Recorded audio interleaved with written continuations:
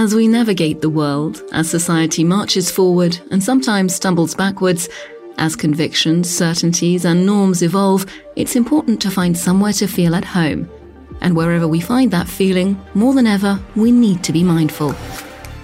Welcome to Local Voices Global Stories, a podcast from Accor, taking you to the places where a reinvented vision of hospitality gives us all a sense of community and carries us into the experiences of tomorrow. Because spreading our wings doesn't only expand our horizons, it also creates new feelings and new connections. There's always an opportunity to see more, feel more, and go further. Open hearts and open minds make that possible. And at Accor, they're found within the talents who don't just make us feel at home, they make sure we are at home, wherever we are in the world. Those team members are at the heart of the whole experience, and we're here to find out how they fly the flag for openness and inclusion, creativity and innovation. Taking those first tentative steps into the world of work can feel like standing on the edge of a precipice. Thrilling opportunities shimmer on the horizon, but the bridges and pathways that lead to them are often hard to make out. It's the same for those on the other side. Reaching out to young recruits is essential in the hospitality sector, but identifying the right talents for a range of different roles is a complex process. And that's become even more difficult given the current climate. More than half of hospitality firms across the globe are struggling to fill staff shortages in the wake of pandemic-related closures that have hit the sector hard. And the recent turbulence has shaken the confidence of those who aspire to a career in the industry. School and university leavers are concerned about job security in the short term, then about chances to flourish and grow with their skills recognised and rewarded. They're seeking reassurance that it's possible in the hospitality of tomorrow. At the hotels, restaurants and leisure venues which count on those carefully selected talents to guarantee stellar service, operating with fewer team members impacts not only the guest experience, but also satisfaction levels across the board, and it's something Accor is tackling from the inside out. A commitment to lifelong learning has been a cornerstone of the group's approach for 5 decades now.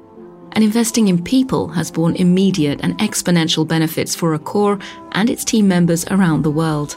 The group's regional academies offer a huge range of flexible training schemes to update and expand know-how across departments. And outside of Accor, strong ties with more than 300 educational establishments and institutions internationally mean all bases are covered, delivering the tools, experiences and resources to create a solid foundation in the industry. It's designed to be learner-centric and accessible to everyone. For example, in the UK alone, Accor's invested more than £2.5 million in training and development over the last 10 years, providing apprenticeship schemes for countless young people. In fact, hospitality is a unique environment when it comes to creating opportunities. With an endlessly diverse selection of roles, from sushi chefs to art curators, Accor's temporary, permanent, part-time and career-long appointments allow team members to aim high and enrich communities by generating virtuous circles, which feed into the local economy. Fast-track programs have nurtured some of the youngest, most dynamic managers in the business in all 4 corners of the globe, often supported by mentors who bring precious experience and lead by example. Scotland's windswept, dramatic vistas have drawn visitors from near and far for centuries. Indeed, many of the country's beauty spots are so popular they're fully booked a year in advance, and that's when the travel and tourism sector is running at maximum capacity. Before the COVID-19 pandemic, hospitality was the 3rd largest industry in the UK's private sector, contributing more than £133 billion to the nation's GDP and employing some 3.2 million people. As we return to these spaces, our hosts are striving to offer the same meaningful experiences, but often with drastically depleted resources.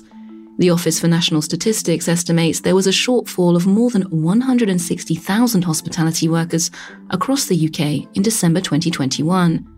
The ongoing health crisis has certainly pushed those numbers up, but it hasn't been the only threat to healthy staffing levels. At the Fairmont St Andrews, for example, General Manager John Keating had been anticipating the effects of the UK's departure from the EU for some time.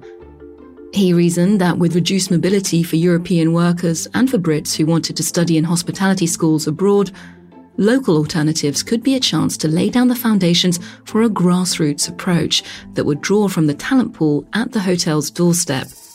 That's why he was instrumental in researching, designing and delivering the Young Hotelier programme, teaming up with the renowned University of Dundee to offer recruits a chance to learn, work and face their future with a full skill set. An integral part of that training is the mentoring apprentices receive from experienced team members who can demonstrate, explain and guide, providing precious insight in a hands-on context. Award-winning assistant manager Philip Egan's one of those official mentors, and Ariane Barnes, an apprentice, immersed in the day-to-day workings of different departments alongside her studies. John, Philip and Ariane tell us more about why this unique programme is a win-win for young starters and for the hotel itself. Hi, my name is John Keating and I'm the Area General Manager for Luxury Division Scotland and Ireland. I'm also the General Manager of Fairmont St Andrews. I came into the business as an apprentice at the age of 16, garnered my education through my training. I'm from Ireland originally, and I did my apprenticeship in Dublin, and I finished my apprenticeship in Switzerland, in Geneva. And I started my education there too, worked up through the ranks in quite a formal way, through food and beverage primarily, to where I am now. So my name is Philip Egan and I'm the Executive Assistant Manager at Fairmont St Andrews. I like to say I was born into the industry, as I started off by working in our family bar, which was opened by my great-grandfather in 1895. Quickly kind of fell in love with the industry there. Once I realised my kind of passion for dealing with people and dealing with the public, I went on to study business studies and international hotel management at Shannon College of Hotel Management. And following that, I began my journey with Fairmont, and I've progressed steadily since then. My name's Ariane Barnes. I am one of the graduate apprentices here at Fairmont St Andrews. I am currently a reservations agent. I started working here when I left school, after I turned 18, on the apprenticeship course. And I came to work in the industry. I studied travel and tourism in high school, and that kind of started the passion for this industry. And I wasn't quite sure exactly where I wanted to go with it when I left school. And I saw the apprenticeship scheme advertised on Facebook, actually, and it interested me. So I applied for it, had an interview, and that's how I started working here. Blending work-based learning and a classroom component, the Junior Hotelier programme was born of a desire to elevate the classic apprenticeship to a more holistic qualification. This 3-year programme split 80-20, that is, 4 days a week working at the Fairmont St Andrews and 1 day of study. And unlike internships or more limited training schemes, this hotel placement doesn't lock apprentices into one narrow sector of the industry. Young recruits get to experience all of the departments. And that means exploring the challenges of food and beverage, front desk and housekeeping at this luxury address. And of course, given its world-class courses, golf. As an essential part of the 5-star resort's character and history, the sport's a major and prestigious part of guests' active enjoyment of the setting and its services. And after 3 years on that path, apprentices can progress to a full honours degree thanks to the graduate apprenticeship, with academic input and certification from Dundee University. And since these are fully funded courses, unlike so many of their generation, Acora's apprentices glide into the world of work having earned their way through their studies, without the worry of student debt or financial sacrifice.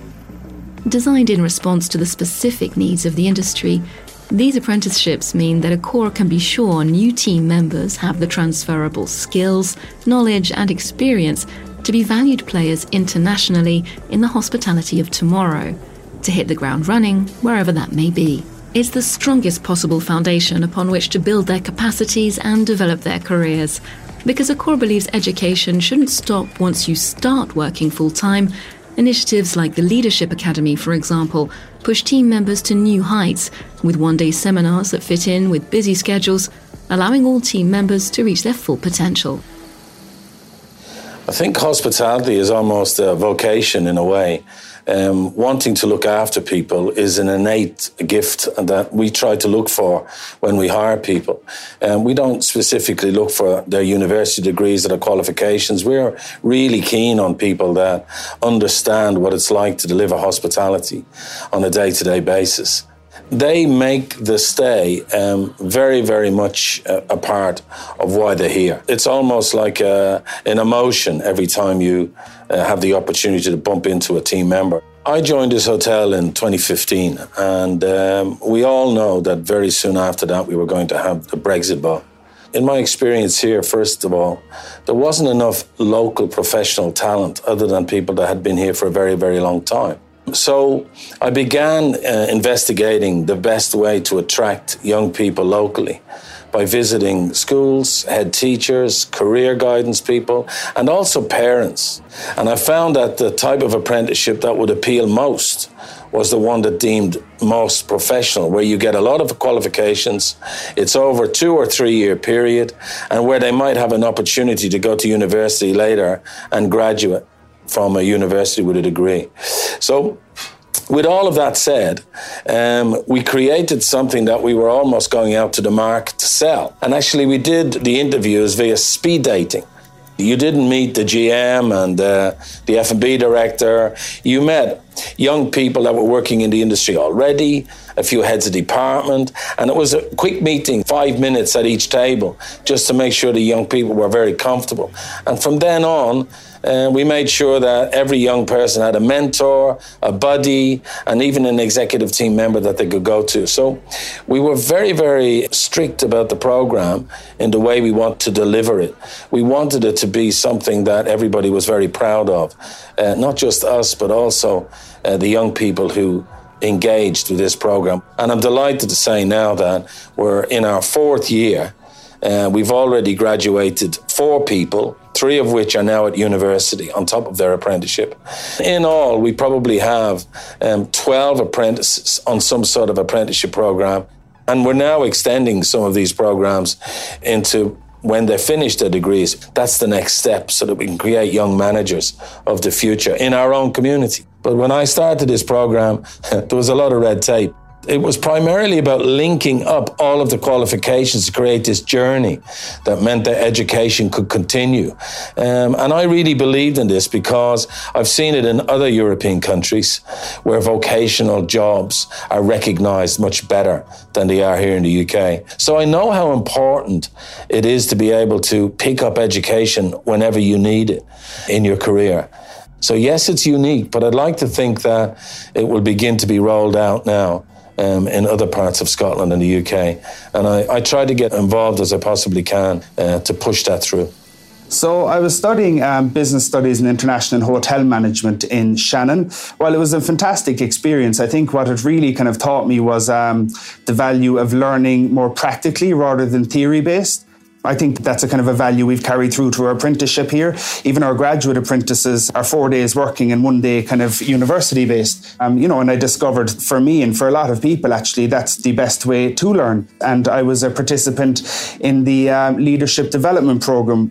And what the program, I think at the time did for me was it highlighted me as a future leader, and I therefore got some good mentorship. I had managers and people that I worked with that believed in me and communicated that to me. They thought I could progress and that they thought I was good enough and that I had a bright future. That kind of faith that was shown in me gave me massive, massive confidence. That's as well a lesson that I have carried through my entire journey is, it's a very kind of a powerful thing to show faith in someone and show confidence in someone that, you can do it. And I believe in you, essentially.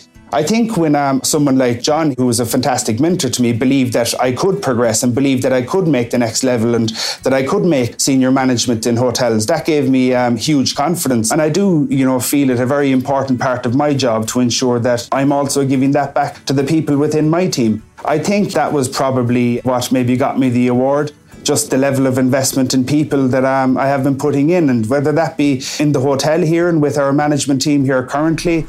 It works both ways. We're getting great young people and they're getting something in return. We get to keep very talented young people for a long period of time and be able to offer them something when they finish. So like we mentioned, I work 4 days a week, and the 5th day I go to university.